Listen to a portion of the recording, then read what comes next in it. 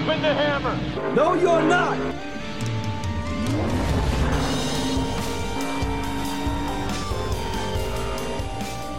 Hello and welcome to the latest episode of Dropping the Hammer with Daniel McFadden. I'm Daniel McFadden, and with me is my podcasting mate and friend. Say hi, Crow. Hello, everyone. So it's we're recording on Tuesday, February 23rd, 2 days after the second NASCAR Cup Series race of the season on the Daytona Road Course. All three series were in action this weekend on the road course for the second time in the sport's history. We had our second first-time winner of the season, Crow. And do you know when the last time that happened was?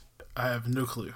It hasn't been done since 1950. Well, I guess if you go far enough back, eventually you'll get there. I mean, if you go far enough back, you'll have the first season, and so it kind of has to happen. The first season was 1948.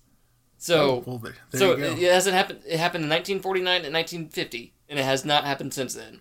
Wow. And we got Michael McDowell and Christopher Bell. Christopher Bell won his first career Cup Series race in only his second race with Joe Gibbs Racing. And he was with Levine Family Racing a year ago for his rookie season. That wasn't the only first-time winner racing for Gibbs this weekend either. Oh, yeah, Ty Gibbs. Because Ty Gibbs won the Xfinity race. Xfinity, that's right, Xfinity.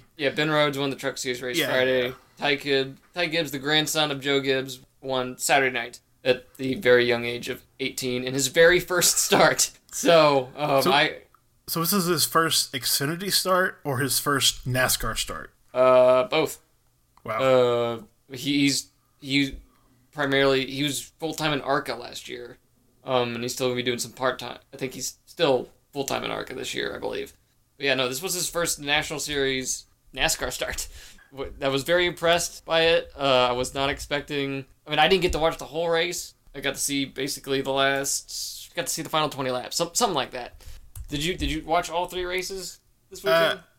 I watched the final stage of the Truck Series and the Xfinity race. And then I watched most of the actual Cup Series race. What was your impressions of the races on the road course? My impressions were basically, I like road courses. They're definitely a lot more entertaining than your just cookie cutter ovals. Yeah. Dear God, the cautions are brutal.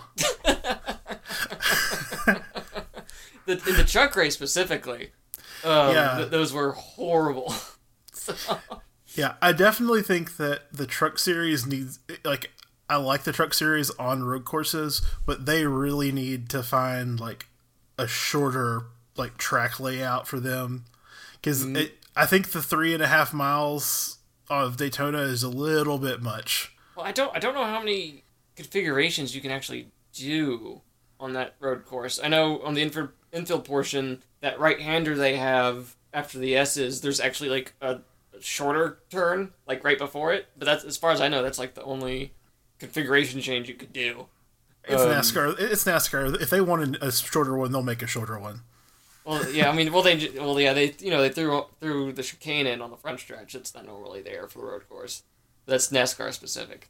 But no, the cautions took forever. There were so many of them. I know after this weekend there's a drum beat for there to be local cautions instead of full course. But I think some NASCAR officials said yesterday on SiriusXM we just don't think that's feasible. They said we're not going to send out safety cars to tend to a wrecked car or a broken down car while there's still racing going on other portions of the track. And I think that makes sense.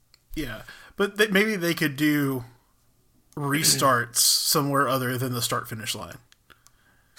Yeah, which I know sounds weird, but for a road course, right? I mean, that's kind of the same idea, because with a segmented caution, you just have a local caution, but maybe you just have another spot that you can throw a green flag at to restart, and then you don't have to wait for them to come all the way around. They're long laps. They are very it's. But just wait until we get to Road America, man. That's a 4-mile long track. It's the longest track in NASCAR. But yeah, the actual racing I enjoyed. I think with the the chicane was a really good spot for, leader changes and stuff like that. So the front stretch? Yeah. The front stretch chicane? Yeah. Yeah, I mean, yeah, there was lots of accidents coming out of that chicane this weekend, and we didn't even get to see some of them. Fox's camera work wasn't stellar this weekend. And so, like, there was the one Kyle Busch incident that you never even saw how it started. So, well, they had no actual real footage of the Hamlin and Chastain getting into each other. Oh, you mean Blaney and Chastain? Yeah, Blaney and Chastain. Yeah, you just have that faraway angle, and then you had Chastain's roof cam. So you never saw anything. And then they tried, when Chase Elliott basically booted Corey LaJoie, they just showed some slow-mo shot looking down toward turn one of the cars on the line, and you don't see anything. It's like, what? What happened? So it was not a great camera shot weekend for Fox. But I think, if anything, you remember how I said, like, after the clash that there's nothing like a road course to show you how rusty people are? Yeah. Well, this weekend showed the road course. You really got to see the progression of experience / talent through all three series. Because no one could do anything Friday night, really. And then Sunday was a lot more manageable. But, like, after the rain caution, air quotes, rain caution, there was a lot of... The last 11 laps were very eventful. So, and very entertaining, leading up to Christopher Bell passing Joey Logano with 2 laps to go, getting his first win, which I would not have... Like, I know Bell had a road course win in Xfinity at Road America. I would not have pegged him getting his first Cup win on a road course. So what did you think of the Cup race overall? I think overall it was good. I think it was pretty tarnished by the air quotes rain caution because it was just unnecessary. The timing of that rain caution was just really poor overall. And it basically all it did is stack the field up and led to kind of some bad racing. Mm-hmm. And you say bad, I say fun. Well, it was fun. It just was, when you're talking about like a high level competition, it made it a little bit of a farce, I guess is the way to put it. Which not completely. It kind of like taints it just a little bit. Yeah. I guess. Well, a lot of people are upset with that caution. Well, NASCAR called that caution based on the rule book. It's raining, so you have to throw the caution. And though basically once they got them all racked up, the rain was gone, and so no one put on rain tires or anything. So and then they just went back to it. But because of that, there was some pit strategy. Like Chase Elliott pit from the lead, but then he had a bad pit stop, lost I think 4 or 5 spots, and then restarted. Back around 9th, something like that. And meanwhile, you had like Joey Logano staying out on tires, and it almost paid off. But then Christopher Bell came on fresh tires, and he'd been up front like most of the race, chasing after Chase Elliott. Hey, see what I did there? But yeah, I would not have expected Christopher Bell to win that race. But based on the events that had happened throughout the race, I wasn't expecting Brad Keselowski to finish 5th. Wasn't expecting Michael McDowell to finish in the top 10. Or Kurt Busch to finish in the top 10. A bunch of guys who screwed up throughout the race or had problems were there in the top 10 at the end of the race. And that's... I have no clue how Kurt Busch finished, period. Like every other person that's gone through the grass in the last 2 weeks has just come out with their car all kinds of destroyed. He goes through more grass than anyone else, outside of the 70s. And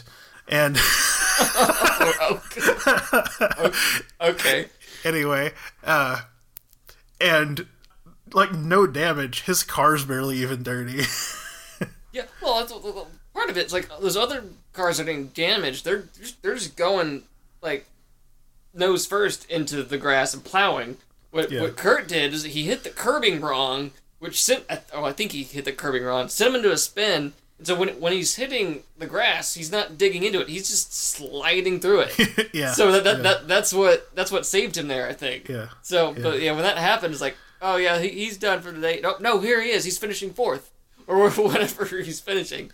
So that's one of the cool things about road courses is that they can be forgiving to some degree if things go your way. So Michael McDowell had a tire go down and then went wide in the first turn, and he's slowly making his way back, and he gets up there. I believe it was 8th, 7th, I think. That's what and then you had Brad Keselowski, who missed both chicanes at least once in this race, and then Kurt Busch spun him in turn 1 later, but then here he is finishing 5th.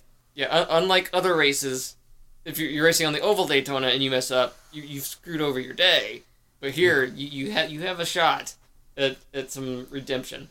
The biggest disappointment for me at the end was Kyle Larson, because it seemed like he was really, really waiting till the end to make that big push. It seemed like he was saving his tires and everything, and then he just goes after it and just spins right into the wall.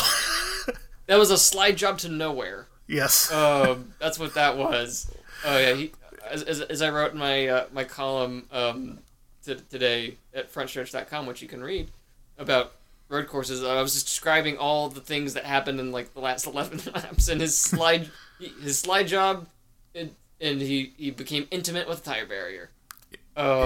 So yeah, like he was up front most of the race too, and then that happened. So I'm not even sure where he finished. It was pretty far back. I remember that. I think he was off after that. Yeah, the last, like I said, the last was 11 laps were just kind of chaos.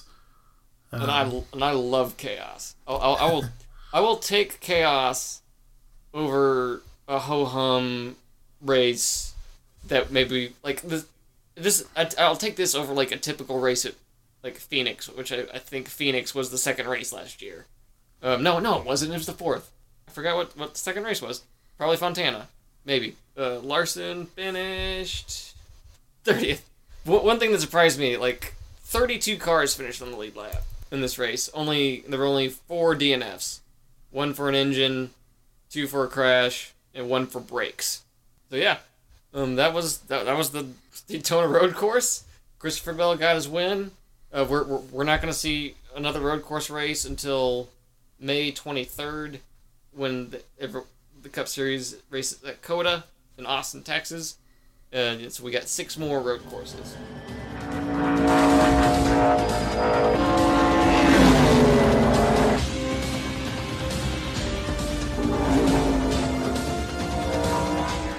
All right, we have a segment that we're going to debut in this show. This is the first time we're going to do it, and it is the dramatic music McDowell Watch. McDowell Watch 2021. So, if you're listening to this, you're probably aware that Michael McDowell won the Daytona 500, which for his first career Cup Series win. He is now locked into the Cup Series playoffs, and he followed that up with a top 10 finish on the road course after his lap 1 snafu. Going forward, Crow and I, we're just going to keep track of where Michael McDowell is in the points throughout the season. He can't finish the season lower than 16th, because that's how many cars are in the playoffs. But, he could fall below 16th before the playoff starts until they're re-racked. So, right now, through 2 races, after his win and then his 8th place finish on the Daytona road course, Michael McDowell is 6th in the points. Just for comparison, Crow, this is McDowell's 5th full-time season. So after 2 races in his previous 4, here's where he was in the points after two races the previous 4 years. In 2017, his first full-time season, he was 26th in points. 2018, he was 14th in points. In 2019, he was 23rd. And last year, he was 29th. And right now, he is 6th. So, what you're saying is he's a lock for the champion. Oh yeah. He's just gonna walk into Phoenix in the year and just take everyone's milk money. That's what's gonna happen. Michael McDowell. But no, that just shows you how big a deal it is for that team to win the Daytona 500. And then going into this year, McDowell only had 12 top 10 finishes, but now he's got 2 back to back. I'm looking up now. I'm pretty sure he's never gone back to back on any of his top 10s.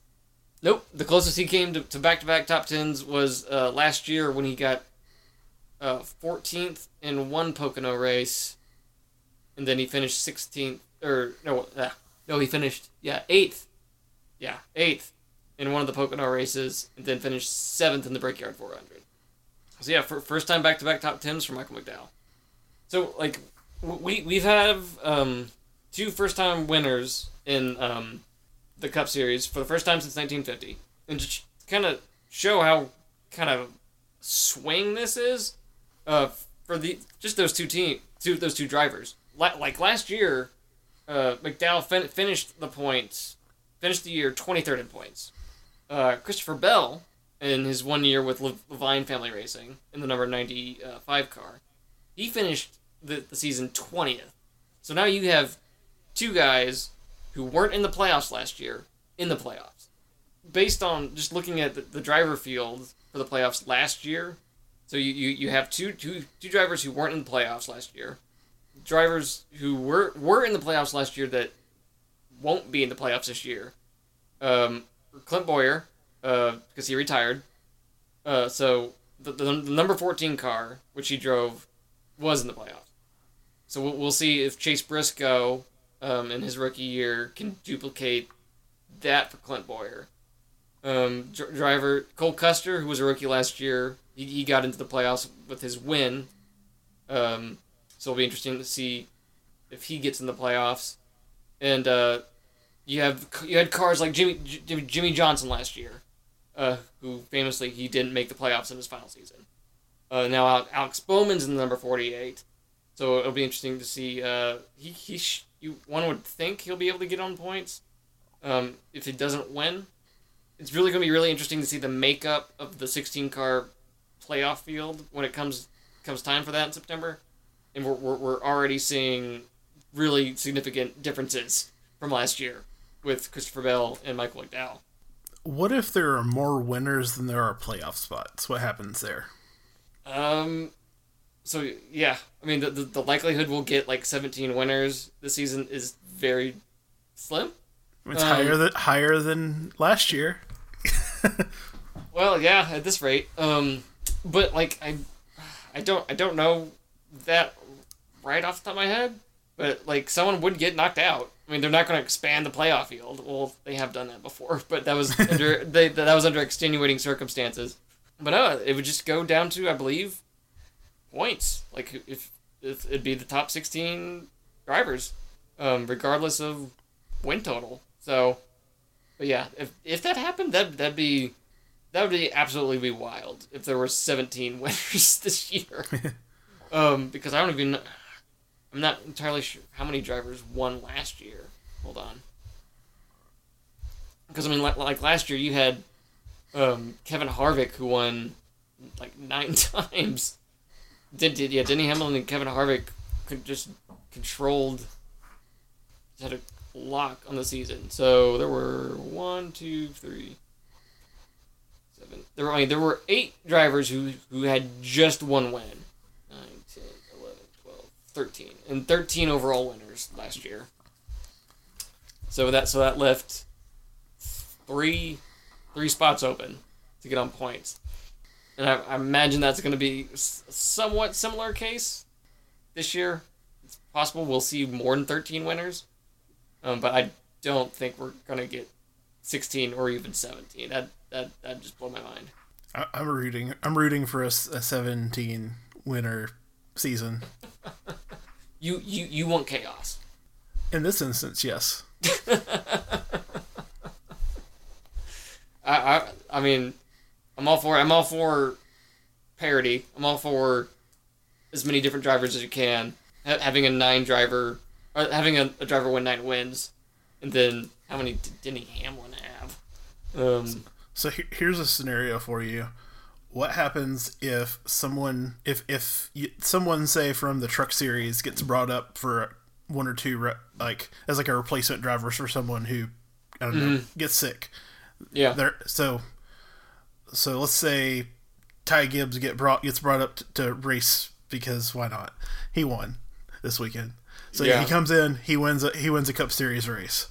Is he in the playoffs? No, you're only in the playoffs based on the series you declare points for. Okay. And like Ty Gibbs, he won, but he's a part-time driver. He's not gonna be in the playoffs in the Xfinity Series either. So that like he drove the 54 car. The 54 car is basically racing for owner points this year. Okay. So that's a difference. Like one example, your situation would be like 2 years ago, Justin Haley, who drives for Colleague Racing in the Xfinity Series, he drives number 1. 2 years ago, he got a one-off ride with Spire Motorsports in the number 77 at Daytona in July, and was leading when it started raining. And the race was his team had decided to stay out of the pits after a caution came out. Kurt Busch had been leading, but they decided to pit, and then started raining, and then lightning struck.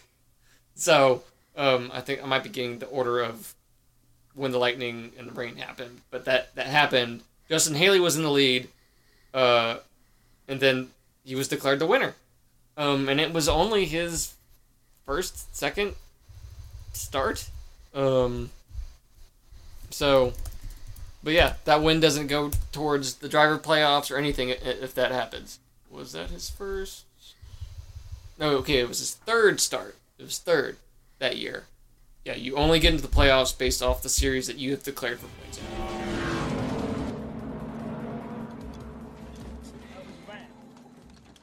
Okay, so we are now, 2 weeks into the experiment that is Crow and NASCAR Twitter. So, Crow, how are things going for you in the NASCAR Twitterverse? There's a lot of drama. That I don't even know what exactly is going on. I know that everyone's mad at someone. Denny Hamlin posted a picture of his butt and a fake album cover that looks like a Top Gun scene. And yeah. Yeah, I mean, you've summed up the week, or the weekend, and you've summed up the last 4 days on NASCAR Twitter.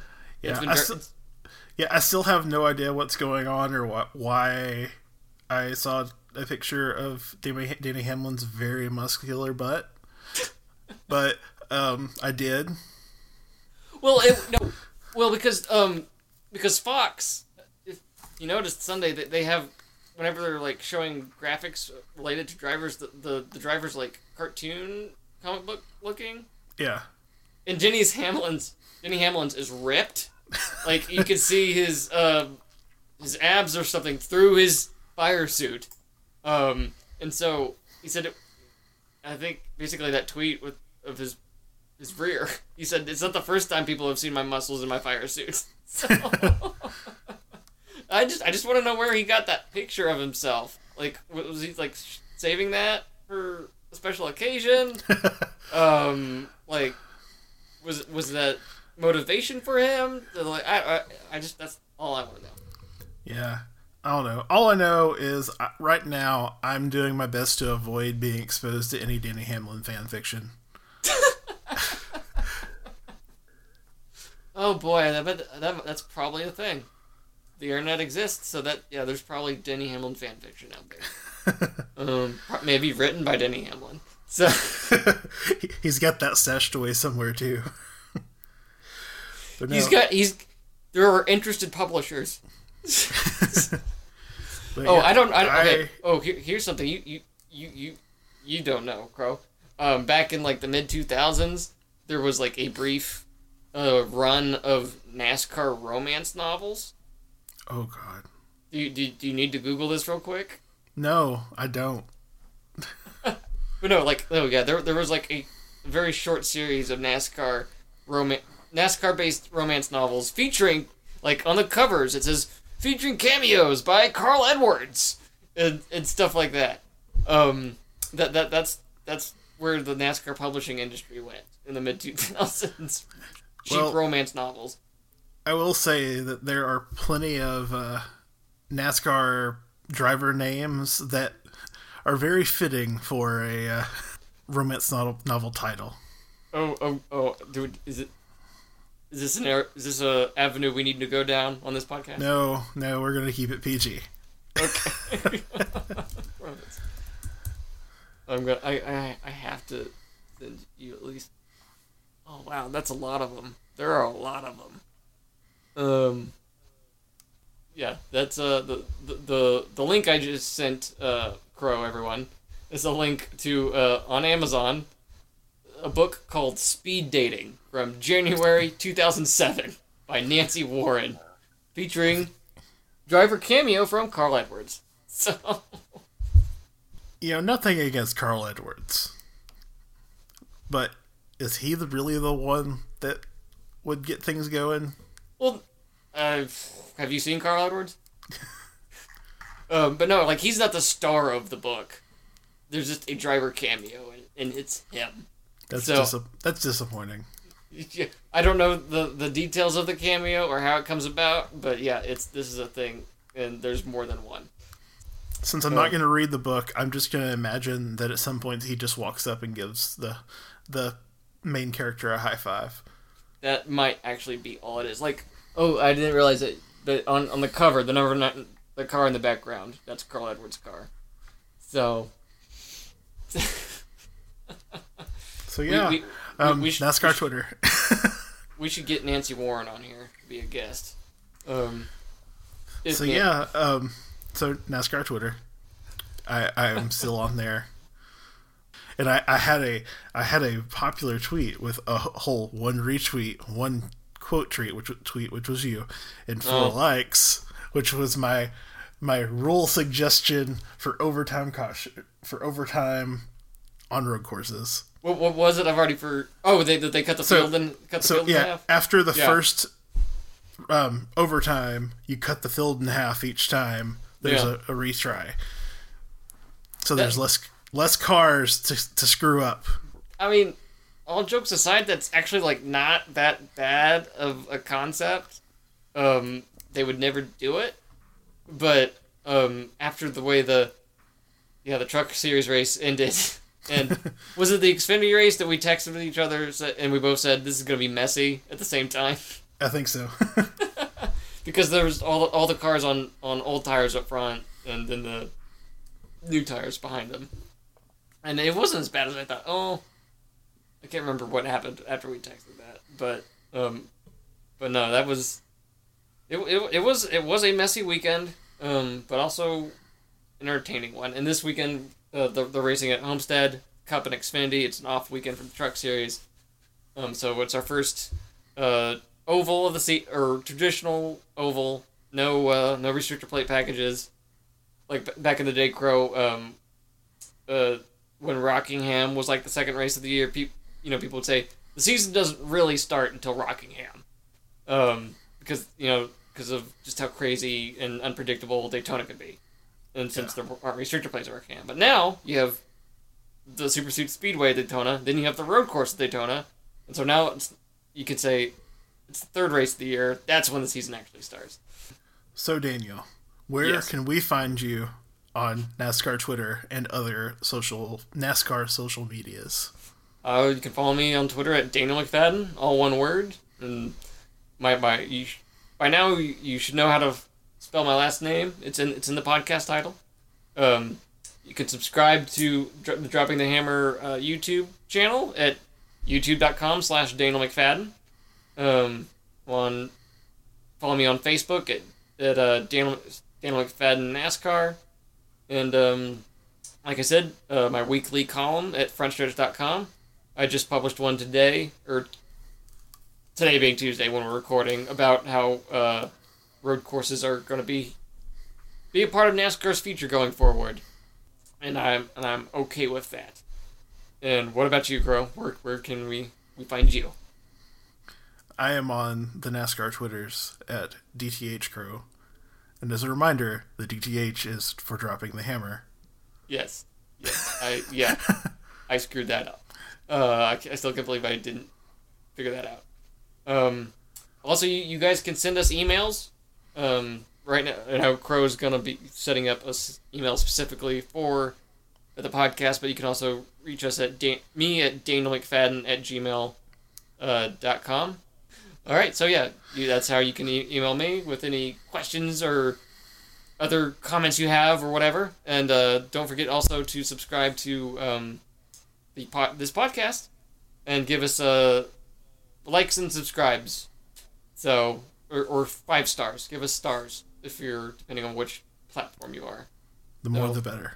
The more the better. We have two 5-star, 2 star ratings, and I think those are our ratings right now. So I had someone tell me they subscribed to the podcast a little while ago before we actually started recording. So at least one other person. And also my friend too. So thank you to our 2 subscribers. Yep. Well, we hope you enjoyed this episode of Dropping the Hammer. I did. We're still trying to figure out what this whole thing is. So yeah. Anyway, I'm Daniel McFadden, and I'm not. And that's Crow. So thank you for listening to Dropping the Hammer with Daniel McFadden. You guys have a great week.